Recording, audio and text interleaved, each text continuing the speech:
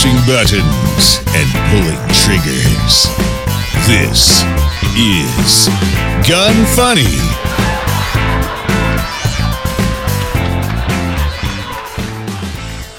Welcome to Gun Funny episode 293. Today I'm going to chat with Ryan Omegast, discuss the verdict in the CRS case, highlight a new smart gun, and talk about ATF going door to door to confiscate triggers. I'm Ava Flanell, and Ryan, how are you doing today? Good. How are you?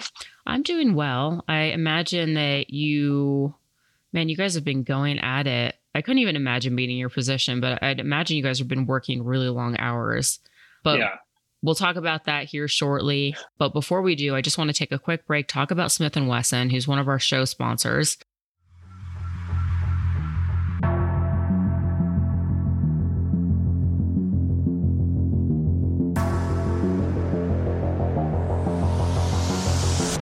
If you guys are in the market for a new EDC, definitely check out the new Shield Plus and 30 Super Carry from Federal.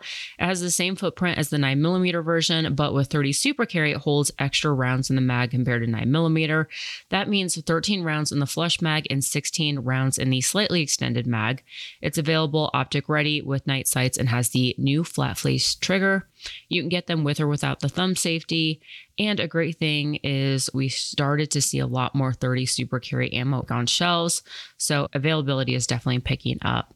You can check this out at smith-wesson.com.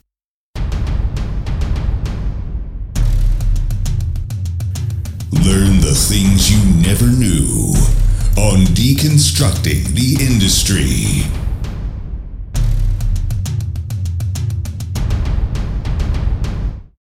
Ryan, I recently had the pleasure of meeting you at the Capitol this past week.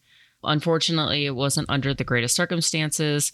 Colorado right now, just like, a lot of other states, is just constantly being, imposed with all of these gun bills.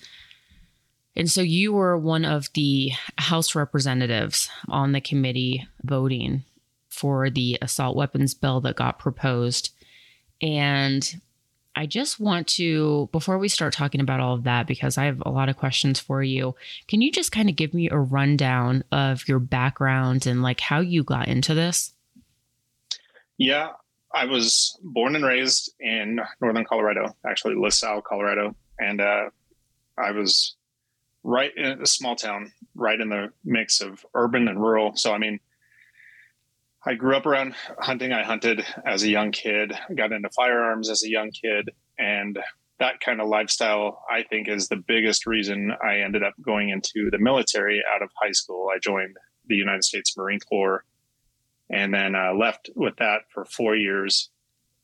I joined in 95, left with that for about 4 years, came back, still had some reserve time. When I came back to Colorado, I transferred over to the Colorado Army National Guard early 2001. During that time, I was still doing a lot with firearms, still hunting and everything, obviously.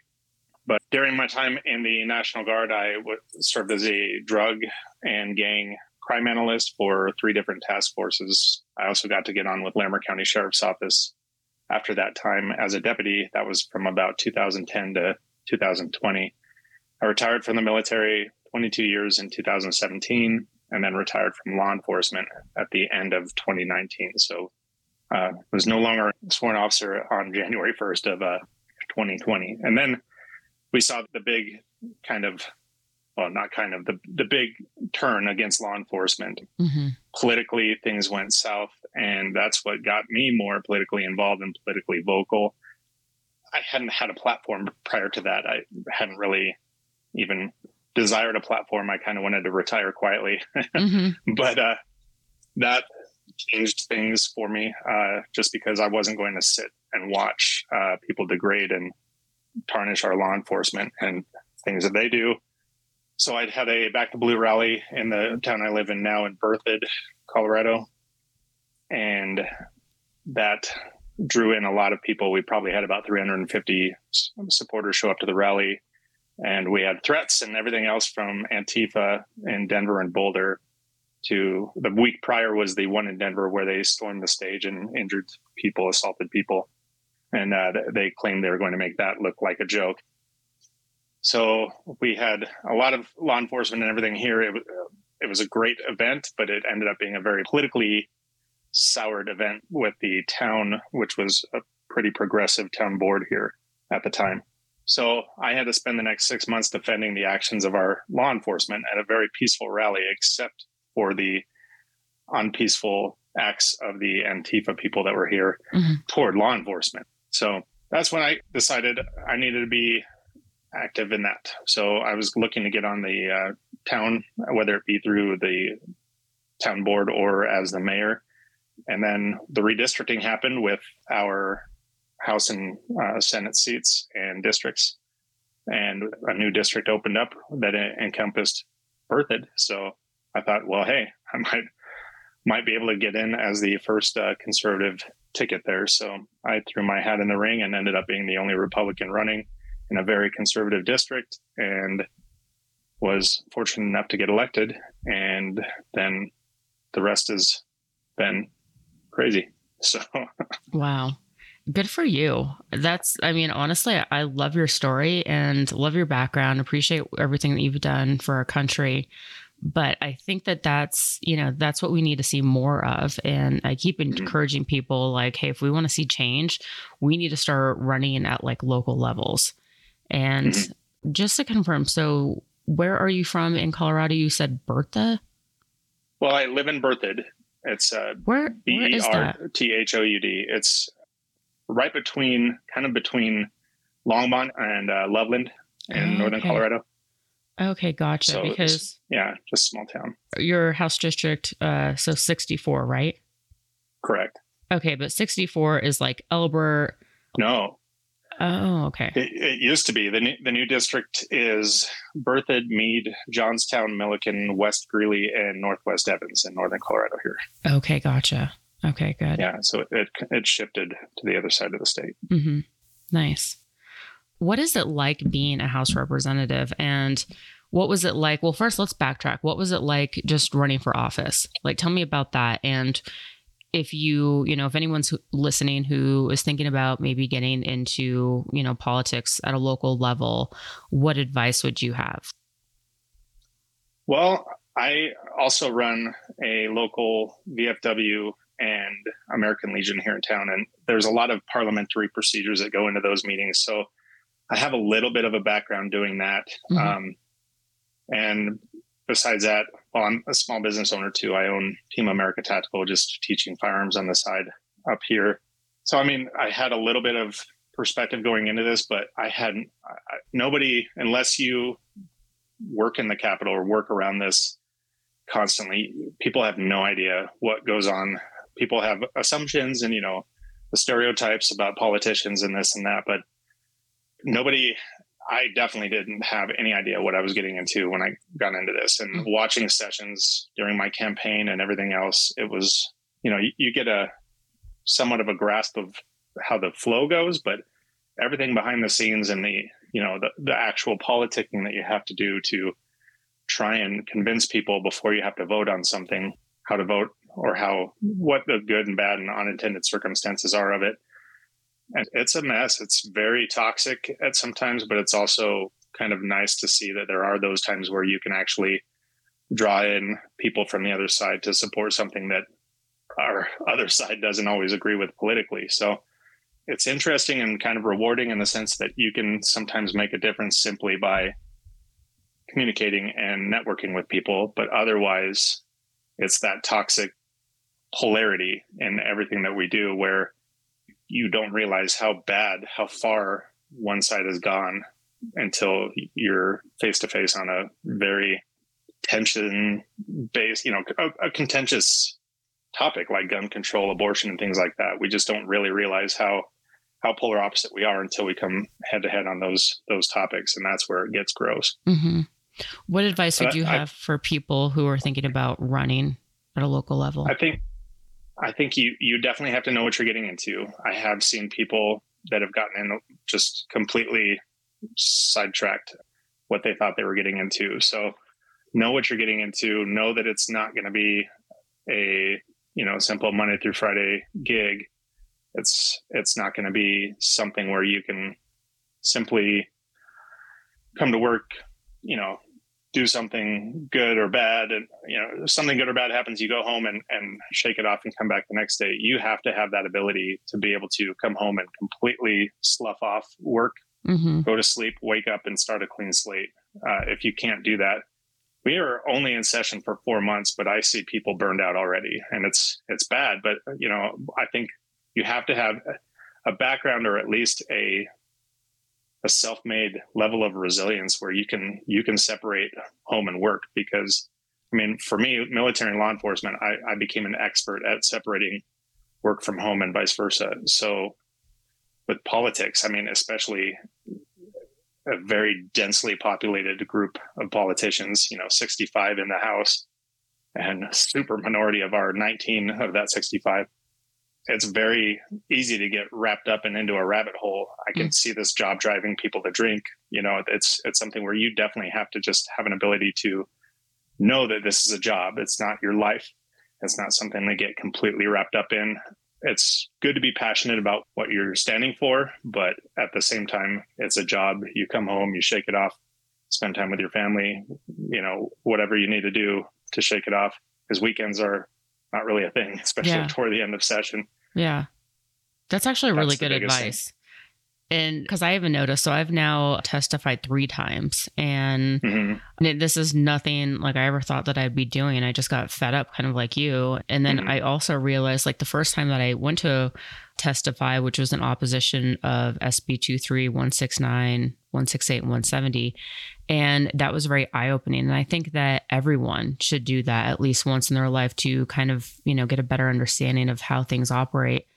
But I realized that, a lot of the organizations that we're donating to, not to bash them by any means, but, it was just one person. And then you see all these people in red and you're like, okay, wow, their presence is a lot bigger. And, and how that probably has an effect on, maybe the outcome of how people vote. And I don't know. Everything was just very eye-opening, as well as the arguments on the other side and just how crazy they were, like how outlandish they were. And then I realized, like, I need to gather, rally people up and encourage them to testify. I need to attend more of these. But I did find myself, after a day of testifying, the next day I was just wiped out.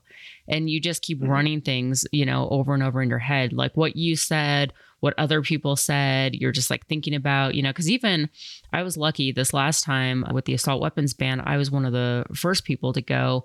And then I left fairly early, but then I came home and I listened to it on my computer. And because I still want to hear, I think it's important also to hear both arguments. It's not, I think even with news and stuff like that, it's important to read, conservative as well as liberal news and see where everyone's coming from. And so I wanted to hear what other people were saying and also who was testifying and who wasn't. But it really does drain you. So I couldn't imagine doing this back to back, because I saw as soon as you guys did the assault weapons bill, then you did something where, correct me if I'm wrong, but it was about cars and energy, correct? Well, and that night of that committee, we had to readdress a bill that we did the night before, pretty late into the evening, on previous offenders with weapons. So Gotcha. That one got laid over. So yeah, it's constantly just, we thought, you think you're done. Oh, it's 2 a.m. and we're finished with testimony.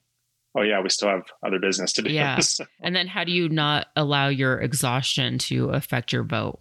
You're just okay, fine. You're not your best self, I would say.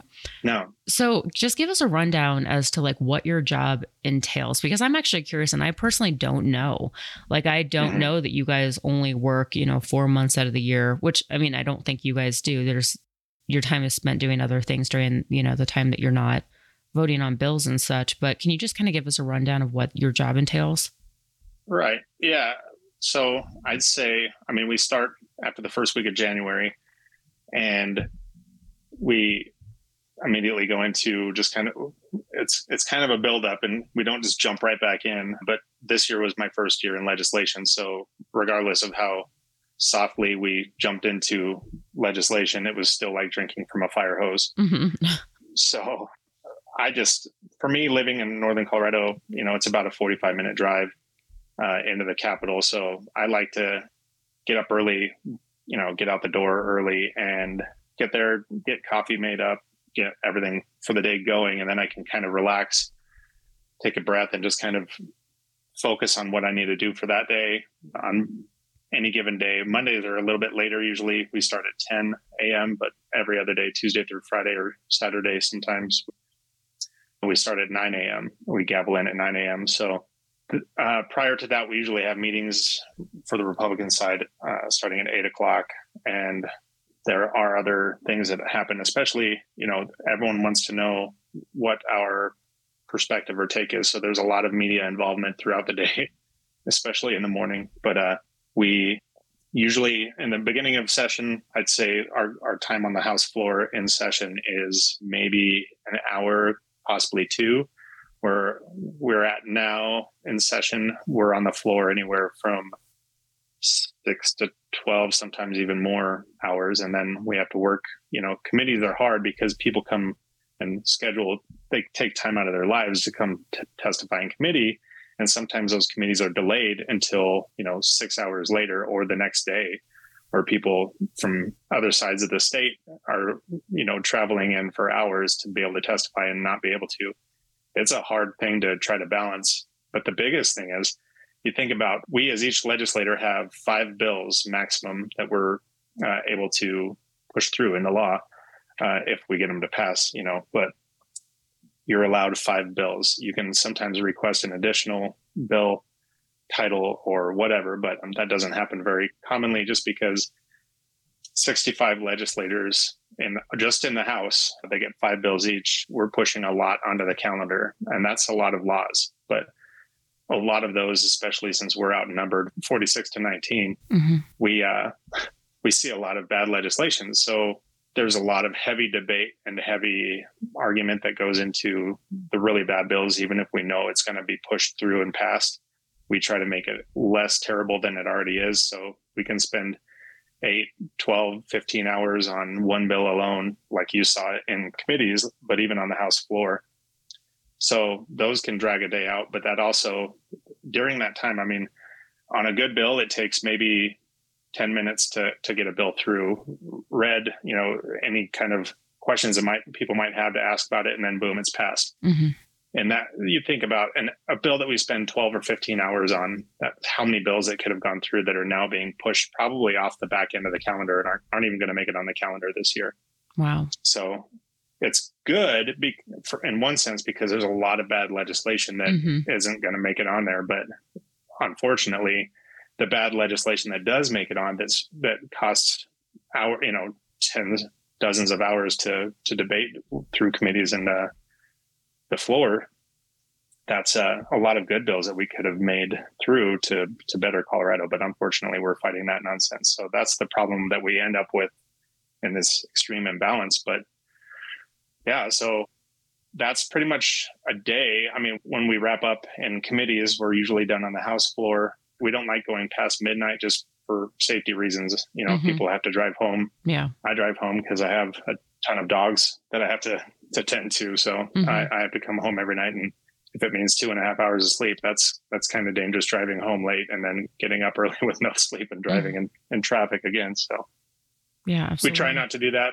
And as far as the leadership is concerned, that they don't like doing that. So it still happens just because it kind of has to. But during the interim, we end session it'll be May 8th will be our last day this year. And the rest of the year is our interim committees that we're assigned to or that we've requested to be on. So we have, I have my 3 committees: Judiciary, State Civic Military Veteran Affairs, and Business. Those are my 3 committees that I'm on. And then the interim, I'll still be on Judiciary. That still meets, a couple times a week. And then the other committees that I might be on here and there. So yeah, we're not off for the rest of the year by any means, but we don't have the floor session drama to deal with or voting, constantly on bills, like you said, for the rest of the year. So it is kind of a nice break just to have a lot more time with family and everything else that we are definitely deprived of during session. But yeah, absolutely. Otherwise, yeah. I'm going to take a quick break, talk about Mantis.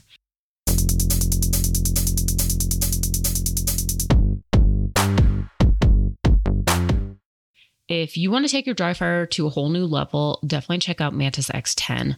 The X10 is Mantis's latest generation of shooting performance systems, is smaller and lighter than previous version and has a longer battery life. It mounts directly to a Picatinny rail, and it gives you an incredible amount of data on your shooting performance, both dry fire and live fire. Also, Mantis has a ton of different adapters for pistol mags, barrel attachments, and more to mount if the gun that you want to use doesn't have a Picatinny rail. Check these out at mantisx.com. Let's talk about, I'm curious about the dynamics between you and the other side. I would imagine, do you see these people that often, even though everybody works at the Capitol? Or is it, I mean, is everyone kind of familiar with everyone? I would imagine with only 65 members, right? Yeah. And to some degree, I'd say I've gotten to be, I wouldn't say friends, but definitely friendly with several members on the other side. Mm-hmm. There are quite a few moderates that we're actually surprised. And you saw that in the committee the other night, those few that still vote for their district or vote for some of the values that they believe in, that might not fit their party. Mm-hmm. And those ones are probably the ones I get along with more. There are a few people that my 5 bills, all of my bills are bipartisan. So I have a Democrat on all of my bills. And that's really, for me, passing bills that have any kind of conservative value to them. That's the only way to get them to pass.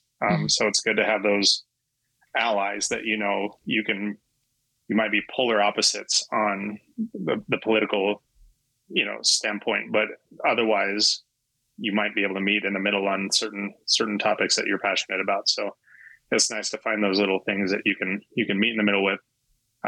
Good thing is I have a good working relationship with the majority leader, Monica Duran. She's on my canine bill with me that increases penalty for killing a canine. There was a few others that I'm not as aligned with, but definitely appreciative for getting on the bill with me. But and then others just that I know I can communicate with, like, how is your side feeling on this, and what kind of, that's how it worked the other night. We'd step out and chat in the hallway to see how the other side was feeling about this or that, and knowing what we were going to be able to do to destroy terrible legislation. Yeah. So. Interesting. So let's talk about the assault weapons ban bill. That was, okay, so Elizabeth Epps, who proposed the bill, just to kind of give you guys an idea. So I think she started out with, she said, it's the guns, and then very dramatic pause. It's the guns, very dramatic pause. It's the guns. And sometimes I'm not sometimes, I'm almost convinced that testifying and the whole thing is just, it's all theater, especially from the other side. And I'm not trying to take away from the loss of anybody. Personally, I lost my mom to a horrific death, but I'm not going to go up there and say, like, hey, I lost my mom. And, and this is how I identify myself. Shitty things happen to people, but I'm not blaming the object that killed her. And it's just so, I don't know. I honestly, I hate it, because it's the other side. I feel like it's all emotion, and then our side is more rational and fact-based. But yeah, so she starts crying. And I mean, honestly, I would have been embarrassed. If my name was on that bill and she was the one introducing it, I would have just been like, all right, move aside. I'm just going to do this. And then after she, went over the bill, then people were able to ask her questions. She couldn't answer any of the questions, which is infuriating, because like I said in my testimony, unless you guys know the features that you want to ban in this bill, you have no business voting for it. And clearly she didn't know what these features were. She has no idea what they do. Same thing with, you became one of my favorites very quickly because you asked some very good questions. So when the district attorney for Denver, I forget her name. Beth McCann. Okay. What a joke. So she, she gets up there and she says that she sees, a lot of shootings, and that, of course, like the AR-15 round goes 3 times faster out of the barrel, and it. Well, and with that, she didn't even say AR-15. She said assault weapons. Yes. When assault weapons shoot people, it blows them apart. And that's what her thing was. She used the terminology, not even AR-15. She's correct. culminating it with assault weapons, which was just even more ridiculous. But sorry. And just so that you guys, so the listeners know, so this assault weapons bill, it wasn't just, down to, okay, like AR-15, AKs, anything that like might look like a scary gun for the other side. This is anything that had a detachable magazine that had one or more of the following features, which was like a flash hider, a barrel shroud, a threaded barrel. So we're talking about, the ability to ban even just like basic handguns. Yeah. So when she used the definition of, the assault weapon, so which could be anything. I mean, it could be a 22, honestly. Mm-hmm. But yeah. So, and then she said that like the children, and this is so bad, but she said the children of like Sandy Hook, there's no pictures because they were just essentially like blown away.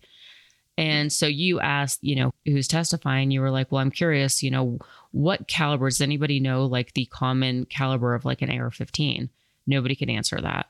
And you said that actually, it's 5.56 223, and we don't use that for large game because it's essentially the bullet is the size of a 22, and you cannot take down a deer or an elk with that, which was great. I was like, solid point. Thank you. Thank you for addressing that right away.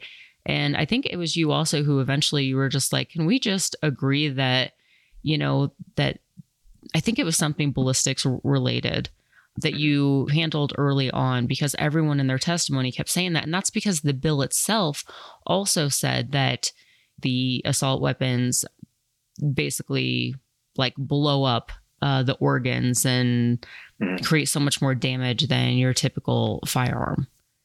Yeah. And that also is infuriating that it's even included in the bill, which you would think that if, like these bills should be based on facts. Mm-hmm. I don't know. The whole thing was it's just crazy to me. And it's hard to fathom that anything like this is, that it's even like legal, that it's actually happening, and that people are making their votes based on this. Like people are voting for or against this based on the information that is in this bill. And that's even assuming that people even had time to read the bill. So like this bill, I think was 13 pages. I mean, some of the stuff that you guys are voting on is much longer. And you kind of have to question, if you guys are working from like, let's say 6 a.m. till 12 o'clock at night, how much time are you really giving yourselves to read these bills? Mm-hmm. I don't know. I'm just thinking out loud right now. But yeah, so the whole testimony of everyone, I mean, it was quite entertaining, unfortunately, sadly, but just, where people are getting their facts from. But I really was like proud of you for the things that you said, and you had some really good arguments. And yeah, so, I mean, thank you for that. And for anyone who is not aware of the outcome, I forget what was the total votes, but we got 3 Democrats to vote no for the assault weapons. It was 7-6 was the final vote on the bill, and then it was 8-5 to postpone indefinitely. So, okay, perfect. Yeah. So I don't know. The whole thing it was just crazy. But now that this is over, and it's not over, it's going to be a constant fight. I think Elizabeth Epps even said, okay, if you vote no on this, like it is going to be reintroduced next year. Yeah. And there's no doubt about it. And I think it is going to be a constant fight. But what would you say? So from now until then, what would you say would be good, good idea for people to do? How can they get involved? And for me personally, so I've been talking to Nephi Cole from NSSF, and he said that, it's good to get on the other side, like on their good side, and make these relationships. And that's what I plan on doing, is getting on their email list and figuring out, hey, when are they meeting at a coffee shop, going there, having these conversations with people. If nothing else, maybe they could reach out to me as, if they were trying to answer a question about, something that they had firearms related or something like that. But what would you say people could do from now until then just to sort of gain momentum on any bills that are proposed in the future? Well, I would agree wholeheartedly with that, getting involved with the other side. But the thing that we have a problem with in this is on both sides. When people show up with an opposing view to something, it turns into a toxic kind of exchange between people. I think just keeping things respectful, like we did in the debate the other night, there were a few people that kind of went off offline a little bit with being maybe borderline disrespectful, but on both sides again. But it's just one of those things. If you're going to show up at those places, just respectfully disagree, respectfully point out inaccuracies or misinformation that people are putting out. I was you can probably see that I was flustered when I had the handpicked panel that the Dems put up for their witnesses. There were expert witnesses with DA McCann and everything else. For her to just come out right off the bat with misinformation and everything else that they were throwing out there for the shock factor, Yeah. I wanted to shut it down, but I'm sitting there like, oh man, how do I even start this? Because when we have that many witnesses, we don't get that many questions. I'm surprised that the chair gave me that much latitude to be able to follow up a little bit, because he could have shut me down at any time. But the fact that she did that, I was just flustered, and I tried to come out with a question. I still even misspoke a little bit, even talking about calibers and whatnot, but I just was like, okay, how do I start this out best with the best way to just point out inaccuracies? And that's just what you have to do. I put my emotion aside. I took a breath, and I just asked a question that I knew would call out what they are coming at us with, and absolutely no correct facts or factual information. And to do that is good. Otherwise, we're not done this year. We still have at least one other gun bill that's coming down from the Senate, the ghost gun ban. So, I mean, they promised a package at the beginning of session, and this is it. But that was definitely the worst bill. And the worst sponsor they could have had to run that bill was Epps. She's painted herself in a corner, even in her own party. So she blames everybody else. She blames racism. And she's one of those that's a self-proclaimed Antifa activist that that's her go-to, is just, she's one of the extremists where if you disagree with her, you're racist. If you own a gun, you're a racist. If you do anything conservative, you're a racist. So yeah, which I noticed that she pulled the race card pretty often. Oh, yeah. And that's not to disagree that racism doesn't exist. And I'm, right. and I'm not racist at all. Like, I have lots of black friends, but I hate when people say that. That would be like me walking around and saying like, well, you're sexist to everything, anybody who disagrees with me. And I don't even think about that. It doesn't even enter my mind, honestly. And that's just because I've worked very hard to be taken seriously. And it's, either at this point, it's like you like me or you don't. I don't think about, it's because I'm a female. Yeah. Yeah. She's called me racist to my face before too. And I was like, oh, is it because I have a Hispanic son? What makes me a racist? Yeah. But no, she was in our minds, she was the perfect one for that bill because of how easy it was going to be to pick it apart. But at the other end is, for them, it's just like, wow, if you guys really wanted to do this, you should have had somebody else sponsor that bill. Absolutely. But, those two, both Senator Fields and her, two horrible picks for that bill. It was destined to fail. Was that Jennifer? It was Jennifer. Who is the other African American on the? Is it Rhonda? I don't remember her first name. Her first name was Jennifer. And that's all I could see because I was trying to see what her last name was. But she was also somebody that I wasn't impressed with. And the questions that she asked, I thought were just also kind of, like I think she got a little annoyed with me when I said that most shootings happen in urban cities. Yeah. On the House side was Bacon. Oh, yes. Jennifer Bacon. Yes. Okay. Yeah. And Garcia. Yeah. So I'm going to take another quick break, talk about Gator's Eye Pro.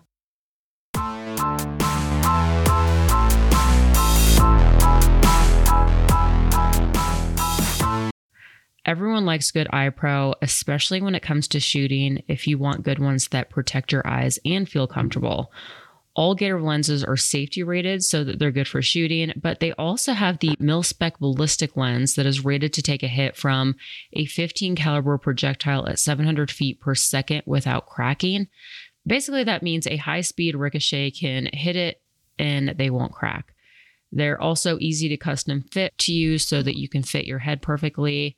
They have a ton of style and frames to choose from, different colored lenses as well. Check them out at gators.com/Ava. If you use that URL, you are going to get 15% off your entire order.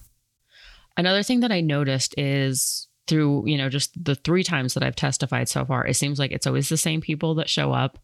My friend Alicia and I, we just have these like running jokes at this point. Like, I'm just like, oh, look, here's that lady again, and Right. some of them don't even change their story at all. Like, they're still just like, this happened. It doesn't matter. They don't change the story. They tell the same thing. And, for my friend Alicia and I, like, we at least were like, okay, we look at something and we're breaking the bill apart, but they just come in there and they're like, my grandma committed suicide and my, uncle committed suicide and we need to ban guns. And I don't know. But and I've said this previously in other podcasts, but I was just so alarmed to see how many red shirts there were. And I've joked in the past that I'm like, wouldn't it be funny if we all started wearing red and we showed up and then we were like testifying against the bill, and then it just kind of ruined their whole marketing scheme. And I still think sometimes I want to do that, but people are like, no, it's not a good idea. But I'm like, I think it's a genius idea, honestly. But also, so I was also thinking in the back of my mind, like, just the amount of abuse and bullying that you guys get after voting for a bill from these people. Like, does that happen? Because I've noticed, what's his last name? Well, his first name's Saeed. He was one of the Democrats that voted against it. It was Bob Marshall and who was the other guy? Snyder. Mark yeah, Snyder. Yeah. And I noticed that Saeed before that, because he voted in favor of one of the bills. And before that, he had his comments on his Instagram on. But after he voted in opposition of the bill, he turned off his comments. So I'm like, I wonder if he probably gets a mouthful, I would imagine, like probably all of you guys. Oh, yeah.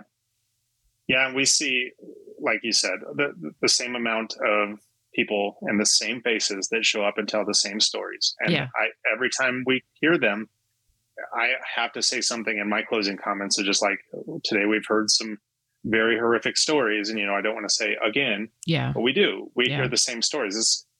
And it isn't, sometimes it might fit the narrative of the title of the bill. Other times it doesn't. And it's just more for the shock and awe factor of, you just get people in the room to gasp or shake their head in disbelief. And, I can't believe a gun did that. And just it's great to have so many patriots come out and at least speak on the fact that my gun hasn't done any of that today or any time. My gun doesn't do that. And I said that, not as eloquently in my closing comments of the bill, was that I own over 20 guns, and at least 6 or 8 of them would be illegal based on this bill. And none of my guns leave my house on their own and do anything. I don't use my guns to kill people. I don't wake up and say, man, it's Monday, I want to go kill somebody. That's not something that anyone in their right mind goes through. Yeah. The fact that there are people that still find a reason to get up and kill somebody means that we need to focus on that, not on guns. But we have those people that just don't understand that aspect of it. And for the Democrats that voted against it, we all got emails from a lot of those people, and very disgusting emails of, I'm horrified to think that you can go home and look at yourself in the mirror after the way you voted. And we could see they put it in openly who they sent it to. And it was all the Democrats and Republicans that voted against that bill. Wow. And so they were targeting everybody, including the Democrats that voted against it. But I'm sure the Democrats, especially that voted against it, are getting bullied way worse than we are. We're used to it. Anyone can take a look at my social media and see it's about 50-50 with the supporters and the trolls that are out there just doing, and saying disgusting things. But that's the problem, is that's the only argument that people have, is the sad stories. Oh, well, guns kill kids. Well, there's a lot of things that kill kids. We need to protect our kids. Yeah. Yeah. Swimming pools kill more kids. We as parents and communities should protect our kids, but it doesn't have anything to do with guns. It has to do with people that are using guns as tools. But that's the narrative. You can't get through to the people. I try to bring it up in that, a gun is not a weapon of war. A person can be made into a weapon of war, but the tools that they choose to use in whatever combat they see to go out and commit is up to them. That's, making something more or less accessible is not the case when that's a small percentage of people that snap and use a gun for something versus the many, millions of people that own guns lawfully never do anything, period, unlawfully with their guns. You have the few bad actors that are just exploited and used by these people that come in and testify. So absolutely, it's just really sad. I'm going to end with this last question. When I was trying to rally people up and get them to testify, a lot of people were like, nope, it's a waste of time. Same with voting. And that honestly infuriates me. Those people, I'm just like, okay, well, I'm glad I'm fighting the fight for you. Don't worry. Like, you could sit back and I'll take care of it. And I still think that there's a lot to be said about, power in numbers, especially because when it comes to politicians, we are voting for them. So if people aren't active, then yeah, it is going to negatively affect, the outcome. And so I was really happy to see so many people show up to testify against this last bill.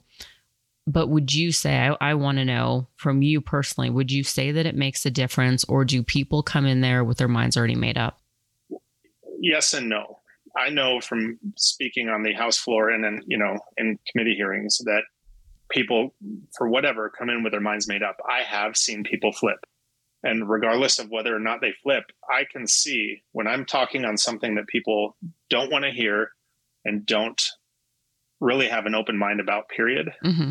When I'm talking at the podium on the floor, you can look around at the faces and see who's staring at their phones and who's making eye contact with me. Mm-hmm. So in the committee, when you're testifying, you can kind of see that on the committee members of who's on their phone and who's actually engaging and listening to you. Mm-hmm. But the people behind you are another story too. Those people that come there with their mind made up of what they want to hear and not hear. But there are people that do have open minds. Everyone should come and let their voice be heard. I would never tell anyone not to. Absolutely, that makes a difference. And if nothing else, for those of us that are outnumbered in the House, it's great to hear other voices of support, coming to the table from we the people. But at the same time, you would know, I like to see when I have eye contact with people, it's like, okay, that person is listening to me. That's somebody that actually has an open mind and wants to hear a different perspective, mm-hmm. and maybe doesn't know all of what they're talking about and might be open to learning a little bit more, versus the people that, like we saw, come in there completely closed-minded, completely narrow-minded, just absolutely no correct or factual information on what they're talking about, but don't want to know anything because they consider it so taboo. Yeah. So we are a blue state. We're going to remain a blue state. The fact of the matter is we still can make this a relatively balanced blue state. I don't think we're going to see the red wave that everyone wants to see. I think we're going to remain a blue state, but Colorado as a whole voted 46% Republican. That still ended up in mostly heavily conservative districts. So we still are outnumbered regardless. But we need to get our voices heard in those districts that are more progressive, mm-hmm. and turn some of their voting around so that we can get balance back in our state. And who knows, there could be a day where maybe we do see it turn back to a red state. But the way things are going, it's probably going to stay blue. Does that mean give up hope and stay silent? No, we need to be the loud minority. Yeah. We need to be heard by those that need to hear it. Yeah, absolutely. And I think if nothing else, this last bill was the perfect example of that. A lot of people told me that I was wasting my time and, or just flat out told me like, hey, we're not going to show up. It's a waste of a day. But clearly it wasn't. And I was even surprised with the outcome. I thought for sure, because I was looking at the committee and I was thinking to myself, like, all right, who looks like they, I was thinking Bob Marshall. I was like, okay, well, one, I also knew that he won by I think it was 200 or 400 votes or something like that. So he already was kind of sort of walking on eggshells, but he seemed to listen to everyone's testimony. Whereas Said and Snyder, they were looking at their computer the entire time. They asked very few questions. Right. And I was like, I feel like they're already kind of, their mind's already made up, but I was surprised. I don't know. I strongly think that there is still power in numbers, that if we mm-hmm. make our voices heard, that if we show up to these, and try to fight it, especially if we vote, and if you guys don't like mail-in votes, okay, go in person and vote, or be the change that you guys want to see. But I think sitting around or putting your head in the sand, I definitely don't think that that's the way to go. And nothing infuriates me more. And that if you're not going to fight for what you want, then you almost deserve to have it taken away, unfortunately. Mm-hmm. So, okay. So I'm not going to keep you. I know this is like your first day off in forever. Can you just, if people want to follow you and support you, is there, social media that you want to direct them to by chance? Yeah, that's Rep Ryan Armagost on Twitter. You can pretty much find me at Representative Ryan Armagost on Facebook and Instagram, same way. Otherwise, yeah, if anyone wants to reach out and get on our newsletter, feel free to email. It's ryan.armagost.house@coleg.gov. And just in the subject line, just put newsletter request and we'll get you on our newsletter. Okay, awesome. Ryan, thank you so much for your time and all your hard work. And it's great to see that you're out there making a difference. I appreciate you. Thank you. And likewise. And I appreciate everything you do. Thank you. Moving forward with the rest of the show, I have Jon Snow joining me. Jon, welcome back. How are you doing? Not too bad. How are you? Not too bad. Not too bad. No, I'm doing well. I'm sure like you, I've just been going nonstop for the last 3 weeks. So exactly. I'm kind of waiting for, a little break. That would be great. It's not going to happen anytime soon, of course, but Same here. Yeah, whatever. It's okay. YOLO. Okay. So before we start talking about the rest of the show that we have planned, taking a quick break, talking about BSF barrels.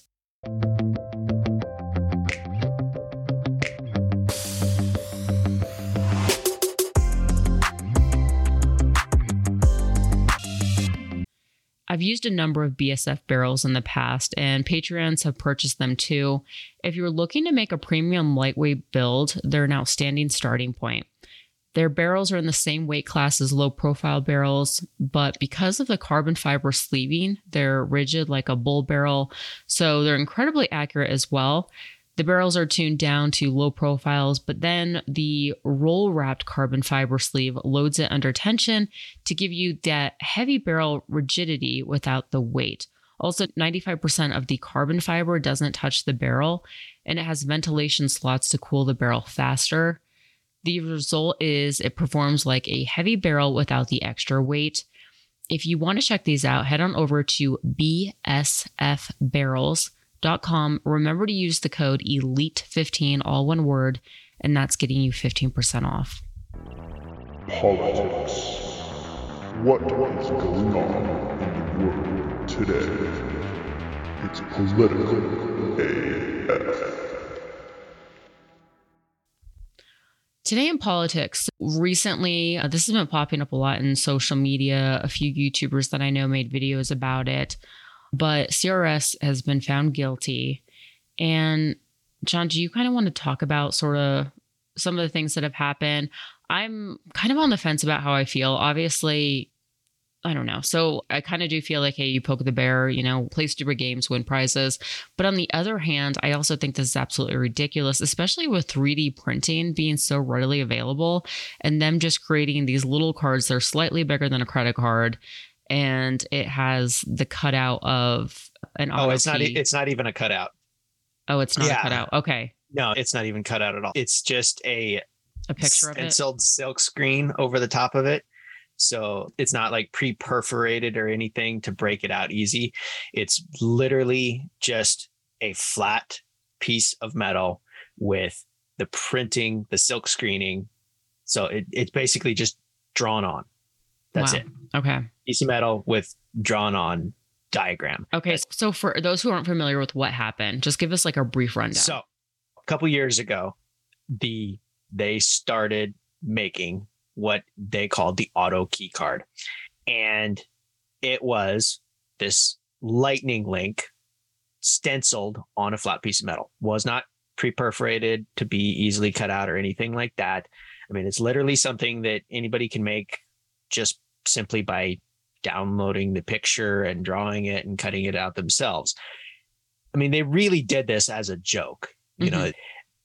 But the thing was, so they started selling them. And the thing is, the really disgusting thing is they talked to ATF. ATF said, no, it's not a machine gun because it's literally a flat piece of metal. It's not cut out. I didn't realize that they talked to ATF. Yeah. So there's two people that were charged with this: the guy who was actually selling them and the YouTube guy who was promoting them for them. And so Justin Irvin was the guy who was making them, and the guy known as CRS Firearms, Matthew Hoover on YouTube, they were both caught up in this case. One of them's been in jail this entire time because of this. Mm-hmm.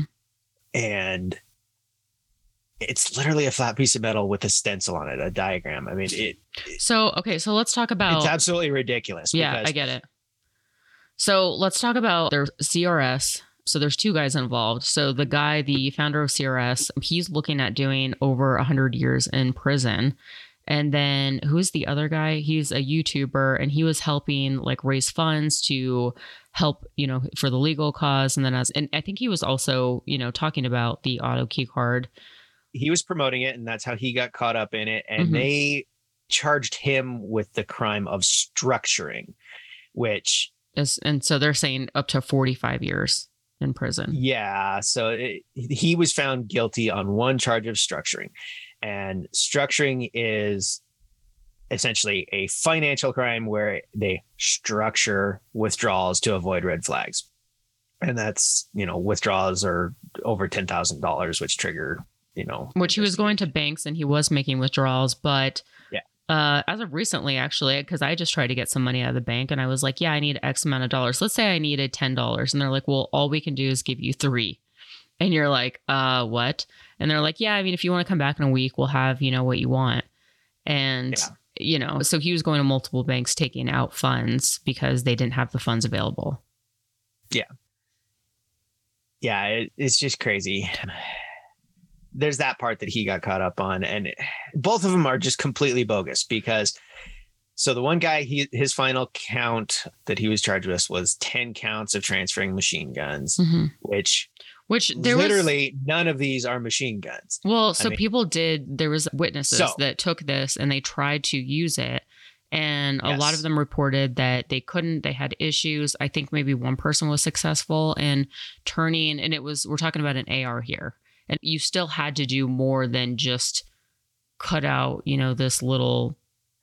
You had to cut it out. You had to form it correctly and get it working. Now, reportedly, there was one in the case that somebody heard automatic fire. They saw them using this. And then somebody said something, well, hey, isn't that illegal? And anyway, that one ended up back with them. So ATF had, I think, 3 of them that they talked about in the case, and that they could not get any of them to actually work. Not a single one. They cut out several. They had several, the one that had been already formed by somebody. They couldn't get a single one of them to actually function correctly. They jammed one of them into the reset mechanism in order to get it to follow fire, in essence malfunction, and simulate automatic fire that way. Same kind of BS that they came up with this week, where they said a piece of debris that gets stuck in there that can cause follow fire is also a machine gun. I mean, they're just off the freaking rails with this BS. I still stand by the fact that I think it is it's one of those things like, guys, if you want to develop something, do it in the privacy of your own home. I don't know. I'm on the fence about it. I don't know if I completely back these guys up, where I'm just like, wow, this is totally, outlandish. And maybe I am wrong. Maybe I sound a little, maybe I should be a little bit more like liberal thinking about it. But I don't know. I'm kind of indifferent. I don't know if I back them up 100%. I do think that what their charges are is absolutely ridiculous. I mean, this guy... they're lying their asses off charging them with these. Yeah. Well, and not to mention the guy's already been in jail now for almost a year. I think he's closer to 2 years now. I thought it was June. Oh, you're right. Because I think it was like June of 2021. Yeah. Yeah. So I don't know. But I guess we'll see. Yeah, they arrested Irvin in April of 2021. They're up for retrial. Is it in July? Their sentencing is scheduled for July. Gotcha. So my hope is that, I mean, this is BS. The ATF is lying again, as they do in this case, in everything in how they're prosecuting it. What they sold is not a machine gun. period. End of discussion. They are lying if they say anything else. And it's just like every other crime that they try and go after manufacturers for if something's misused. Yeah. Gotcha. You cannot hold a manufacturer responsible for what an end user does with something. Mm-hmm. But that's what they're doing. And it's just bogus. I also wonder how this would set the stage for, 80%ers and stuff like that. That's exactly it. I mean, this is a 0%er in essence. Yeah. So, I mean, a block of aluminum, is that now a firearm? Come on. I mean, yeah. This case is just bogus. Yeah. I agree. Yeah, they were poking the bear with this, but legally, it is nothing but a piece of metal, and that's all it can ever be. Mm-hmm. Anyone who says otherwise is lying. Yeah. And it's sad that a jury decided this, but Mm-hmm. I mean, juries go by what the judge directs them, and it's sad is what it is. All right, moving on. Caldwell.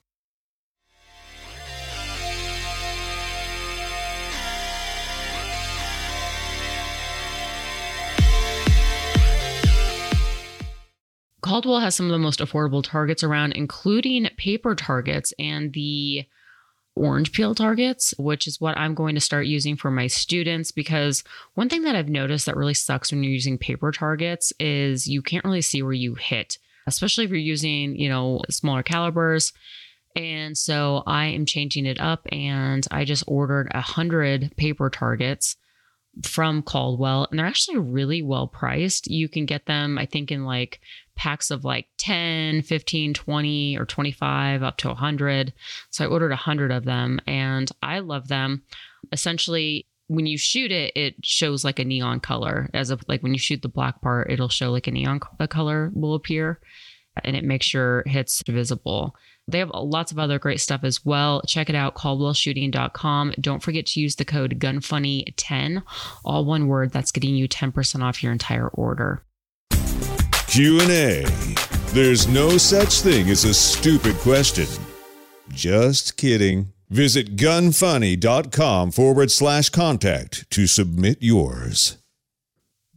Today's Q&A is, how was NRAM? I will be honest, this was such a quick show. I, flew in Thursday night. The show was Friday, Saturday, Sunday. Sunday afternoon, I flew out. And I really didn't get to see as much as I wanted to. I didn't get to walk the floor as much. I had a lot of different meetings, a booth appearance, and lots of dinner reservations. And I mean, it was really just to go there and support my sponsors, honestly. But yeah, I mean, it was actually pretty busy. That was the one thing is I will say, like, in the last couple of years, a lot of these shows haven't been busy because of COVID. But this show, there was a few times where I was like, there was traffic in the aisles. It was hard to, navigate, like, to get through. There's like lots of people that were walking around kind of slow and in their scooters and their carts. And it was a little frustrating. I was like, okay, don't really miss this.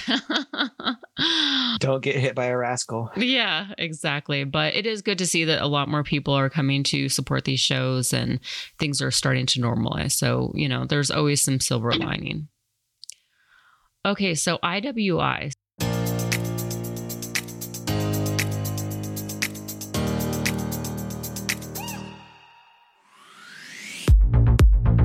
If you want a rugged and reliable gun, definitely check out the Galil Ace from IWI. It's one of my favorite guns that I own. I love mine. Do you have the Gen 2 version? I've got a Gen 1. Oh. So I've got the 545x39, which when I got it, it's now in the Gen 2. They now have that one as a normal offering. But when I got it, it was a limited edition. They, in the Gen 1, only did 545 of them. So I got one of those. It was the Gen 1. So I did the conversion stuff on it. I put, the forend like you have on the Gen 2. I put that on mine. And then I also did the plastic delete kit. So you take off the lower plastic and put a standard like AR grip on it. Yeah. Nice. But yeah, I love it. That gun is it's a beast, but yet it's still really accurate. You know, it's like just so you get the refined. beastiness of the AK, but it's like Refined. really smooth and clean and refined and reliable. Yeah. Yeah. And mine will eat I anything. love that the charging is on the other side. Absolutely. And yeah, they eat anything. Yeah. If you want a solid gun, that is the gun. Absolutely. If you guys want to check it out, head on over to iwi.us. Remember to use the code GUNFUNNY15, all one word, and that gets you 15% off. Tacti Talk. Discussing popular guns and gear. Love it? Hate it? Find out now.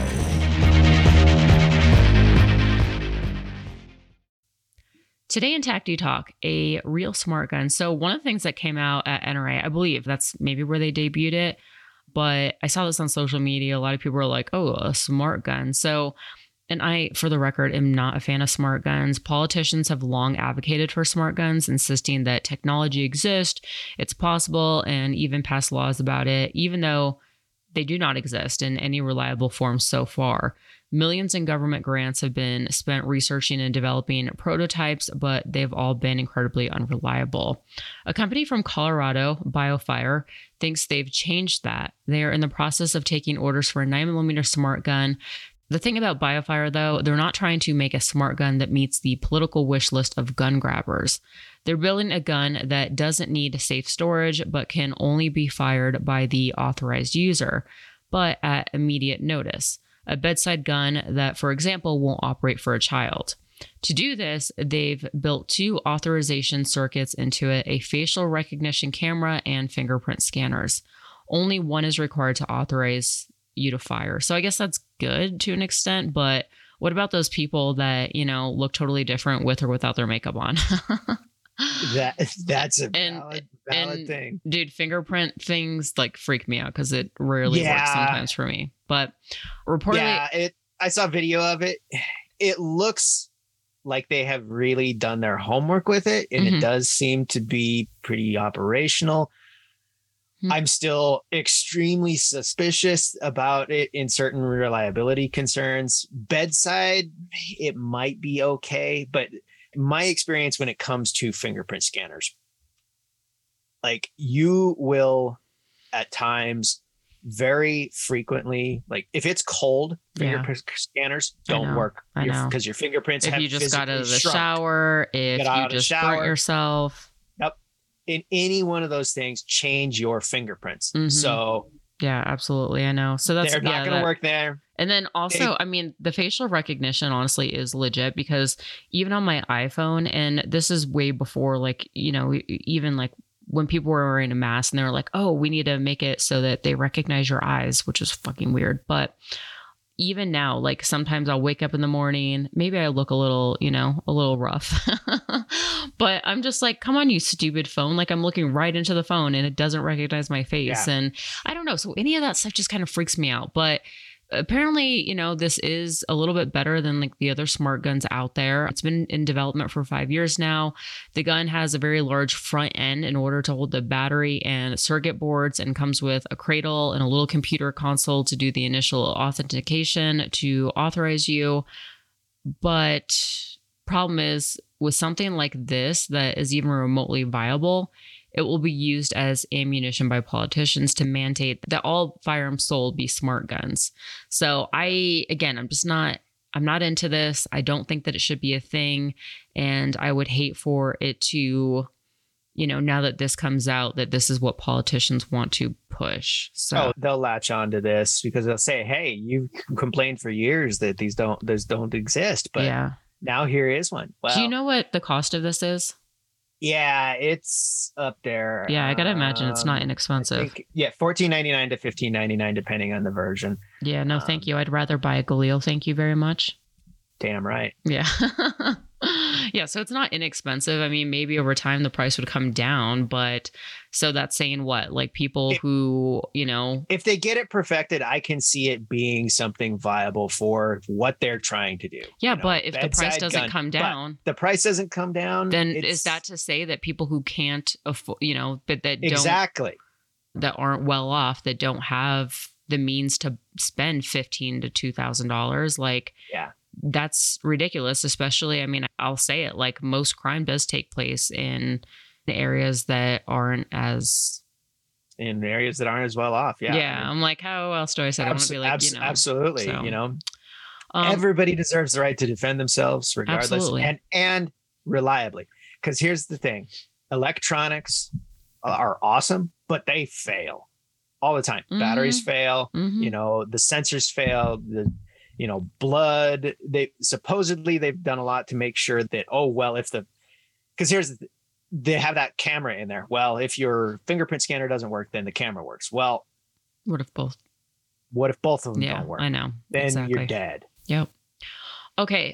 Today in AF. Stupid, funny, cool, interesting, awesome,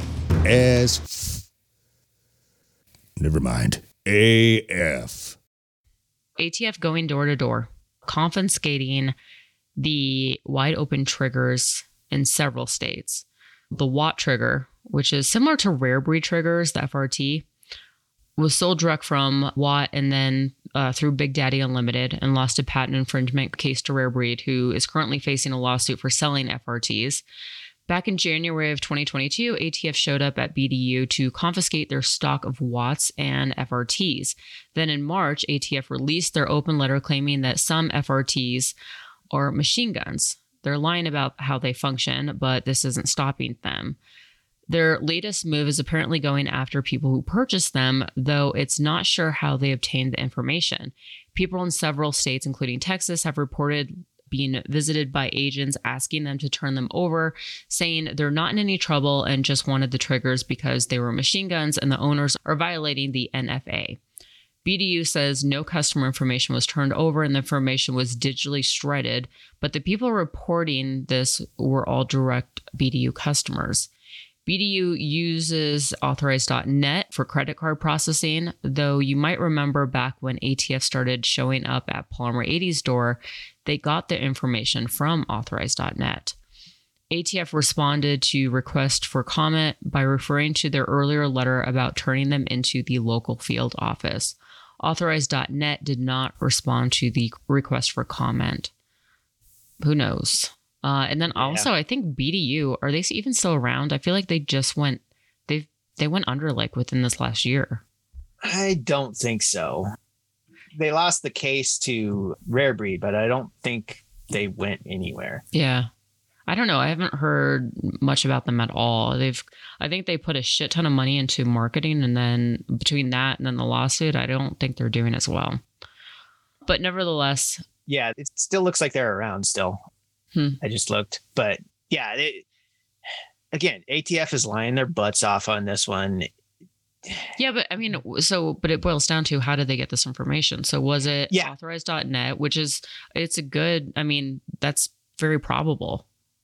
Yeah, very likely one of two things. Either when they came and they seized the property from BDU, they probably took some computers and stuff. Mm-hmm. And even if, as they say, things were digitally shredded, you can still recover stuff if you throw enough processing power at it. Yeah.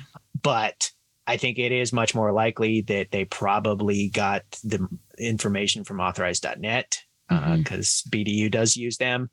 And those guys freely turned over customer information on the Palmer 80 case to them when they requested it. They didn't even, require a warrant or anything. They just gave it to them. So I think Authorize.net is the likely culprit. Yeah. So yeah. All right.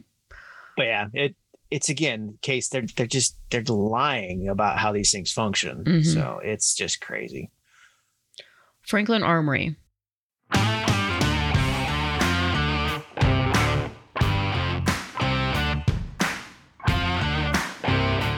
I saw them at NRA and I had a meeting with them, but during that time, my friend 22 Plinkster was there and he was selling his new 22 triggers that were binary. But what's great about this, and I don't know if you even knew this, I didn't, because somebody was like, well, what's so great about yours? It's got your 22 Plinkster name on it. And Dave was like, no, this is actually, it's a drop-in trigger for the Ruger 1022. So you know how there's been reports that like the original Franklin Armory binary trigger, I mean, it works well, but it's definitely not as easy as replacing like your AR trigger. And it does require, quite a bit of effort to install it. Well, now they've made it very easy. So now I'm just like, okay, I really don't have an excuse. I need to get a 1022 and I need to get the Franklin Armory, I guess 22 Plinksters trigger. I'm sure that's going to go straight to his head. But yeah, I'm pretty excited we for can that. buff that off and have We'll just Michael Sagoon can laser Yeah. name on there. Yeah, there you go. I'll be like, huh. I did joke when Classic Firearms came by because they saw Dave and I and they were like, hey, we jumped on a quick interview. And during that interview, I was like, yeah, this is Dave's trigger, but my trigger's coming out pretty soon. And it was funny because like the VP of marketing, he's looking and I was like, right. And he's like, just call me. And I was like, yeah, no, it's a go. We're doing this. So we'll see. I'm just waiting for my trigger to come out. But yeah, I mean, that's big news about the 22 drop-in trigger. And I believe they still have them on the website. They only had so many that they made, but I have to believe if they did well at NRA, that these are going to be something that is going to be readily available. Making that drop in is a good move. Absolutely. So yeah, I know how to work on a 1022 trigger, but most people don't. I don't. Beyond. I mean, I honestly don't because I don't have a 1022. I haven't really messed around with it. So there's some quirks to how they go together. So for most people, it would not be successful if they tried to do it on their own. Yeah, so this is great. So check out franklinarmory.com. Don't forget to use the code AVA, AVA, and that's going to get you 10% off. Today's iTunes reviews. So guys, I really appreciate you leaving a review. It lets me know that I'm not just talking to myself or my guest, that there's actually people out there listening, and it is greatly appreciated. The first review is Mars, MARSS, 1066, best gun podcast yet, 5 stars. Recently discovered your show and have been listening to all past shows. Love the delivery and content, smooth, soothing voice, and great guests. I also enjoy listening to the gear reviews and industry news. A nice change from the chest-thumping tactical shows out there. Which I appreciate the compliment on my voice. I hate my voice, but a lot of people have actually said the same thing. A second review is Dave the Hunter, compelling story, 5 stars. Ava interviewed Raul Mendez, survivor and cool guy with a gun. I've heard Raul's story. It is a compelling story. Unfortunately, it is compelling for the staunch anti-gunners. The greatest fear is for any emotion-based decision. The discussion does not currently exist as it descends to screaming irrationally by the anti-2A. I really want to see Raul's story come to mainstream national media. I share it where I can. Thanks, Ava, for doing his story justice. All right, so John, who would you like to pick, the first or the second? Dave's got a great point about Raul's story, and I definitely want to see that go national. But I'm pretty sure Dave has won before, so I'm going to say Mars. All right, Mars. So contact me. If you guys are waiting for your prize pack, I apologize. I have not gotten to send anything out just yet. It's been a little while, actually. I'm not gonna lie. Just hang tight. I haven't forgotten about you guys. It's just been really busy. It's just been nonstop travel and obligations. So I apologize, but I do think I'm going to catch up with that this week. So Mars 1066, if you hear this, contact us as soon as possible to get your address so that you don't have to wait for the next shipment to go out. All right, time to wrap up. So if you guys enjoy this show and you want to support it, I would highly recommend becoming a Patreon. We just had the Boomstick Babe join our Patreon group on Facebook, which is a lot of fun. And I don't know. I just think it's a really fun group. Definitely don't join the group, though, if you get offended easily, because we all kind of just make fun of each other, but it's a lot of fun. You could do so by going to gunfunny.com, click on the support the show link. Also, Blown Deadline. He's doing a $300 gift certificate to a lucky patron each month. And it doesn't matter what level you are. You can, donate $3 a month or up to $25 a month, like the patrons that I'm about to thank. But you get entered into the drawing to win a really cool Cerakote job from Blown Deadline. Also wanted to thank the $25 Patreons: Corbin Bonafide, Iraq Veteran 8888, Sake Holsters, Jason Anderson, Daniel Treadwell, Keith Callamore, Daniel Lee, Nick Theodosian, Tristan Smith, and Melissa Writings. And then King of the Patreon is the Jon Snow. Thank you for that.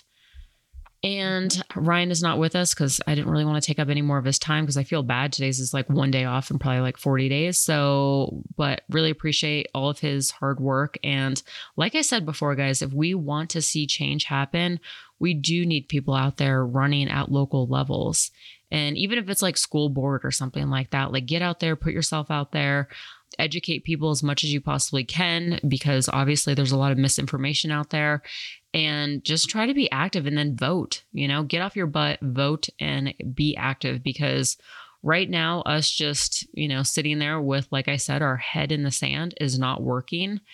And I think, the outcome of the assault weapons bill in Colorado was proof that, if we can get 3 Democrats on that committee to vote no, I think there's hope. So don't give up and stay vigilant, stay active, and make your voice heard. And on that note, guys, I'm out of here. I will see you guys next week. I hope everyone has a great week, and we'll talk soon.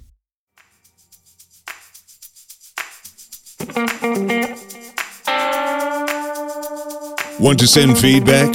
Tell us about a company or anything else. Go to gunfunny.com/contact.